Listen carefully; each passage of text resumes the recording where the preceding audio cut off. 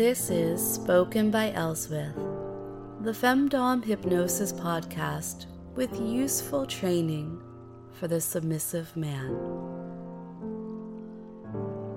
Today is day 43, and if you're listening in the moment and not sometime in the future, you'll notice that I've been gone for a few days.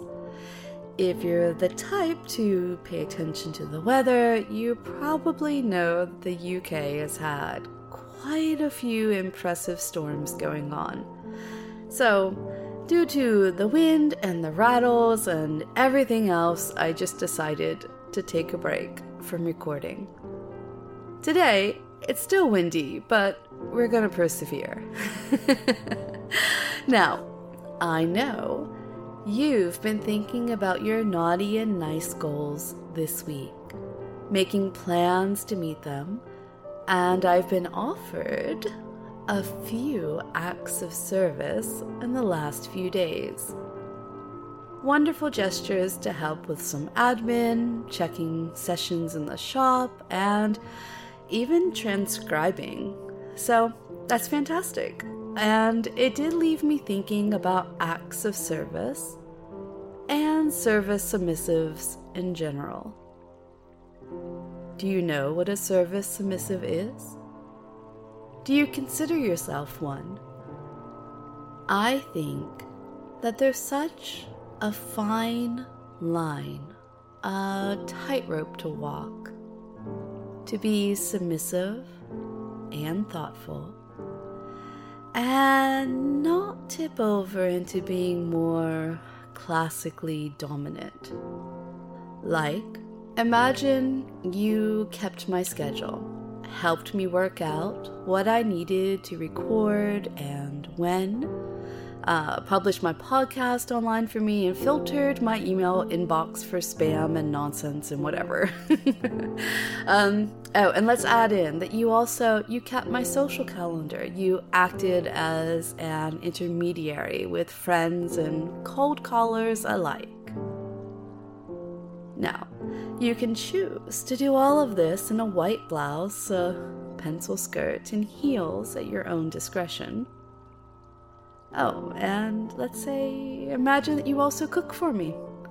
Let me know when the workday is over, remind me to go to bed, but stand by with a towel next to the shower.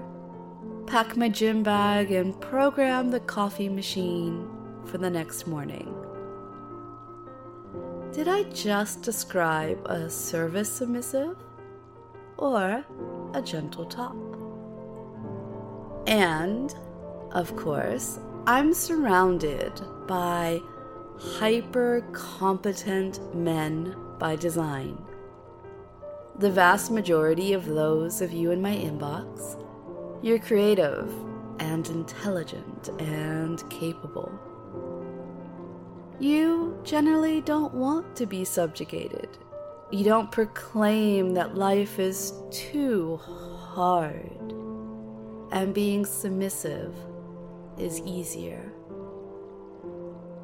Of course, if that were the case, you likely wouldn't be seeking my attention. I'll always want to make you work for it.